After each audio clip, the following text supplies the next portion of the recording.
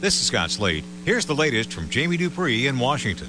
We still don't know the coverage details for tomorrow's hearing with Dr. Christine Blasey Ford, which is a pretty unusual situation for the press in such a big event as this.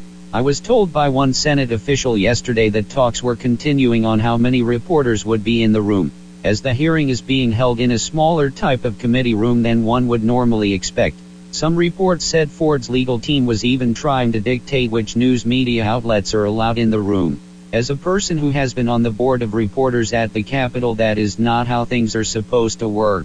Jamie Dupree 2.0. Republican leaders in the Senate certainly gave no signs yesterday that they are giving in on the Kavanaugh nomination.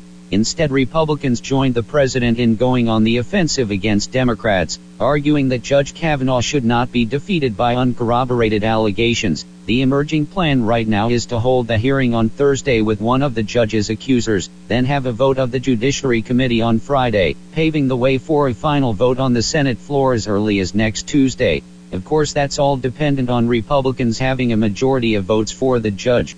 Jamie Dupree 2.0. Lashing out at Democrats and a second woman who has accused Judge Kavanaugh of sexual misconduct. President Trump served notice on Tuesday that he is not backing away from his Supreme Court nominee at all. The president accused Democrats of playing a con game on the voters, making the case that Kavanaugh is a highly qualified nominee and that the charges against him are flimsy at best.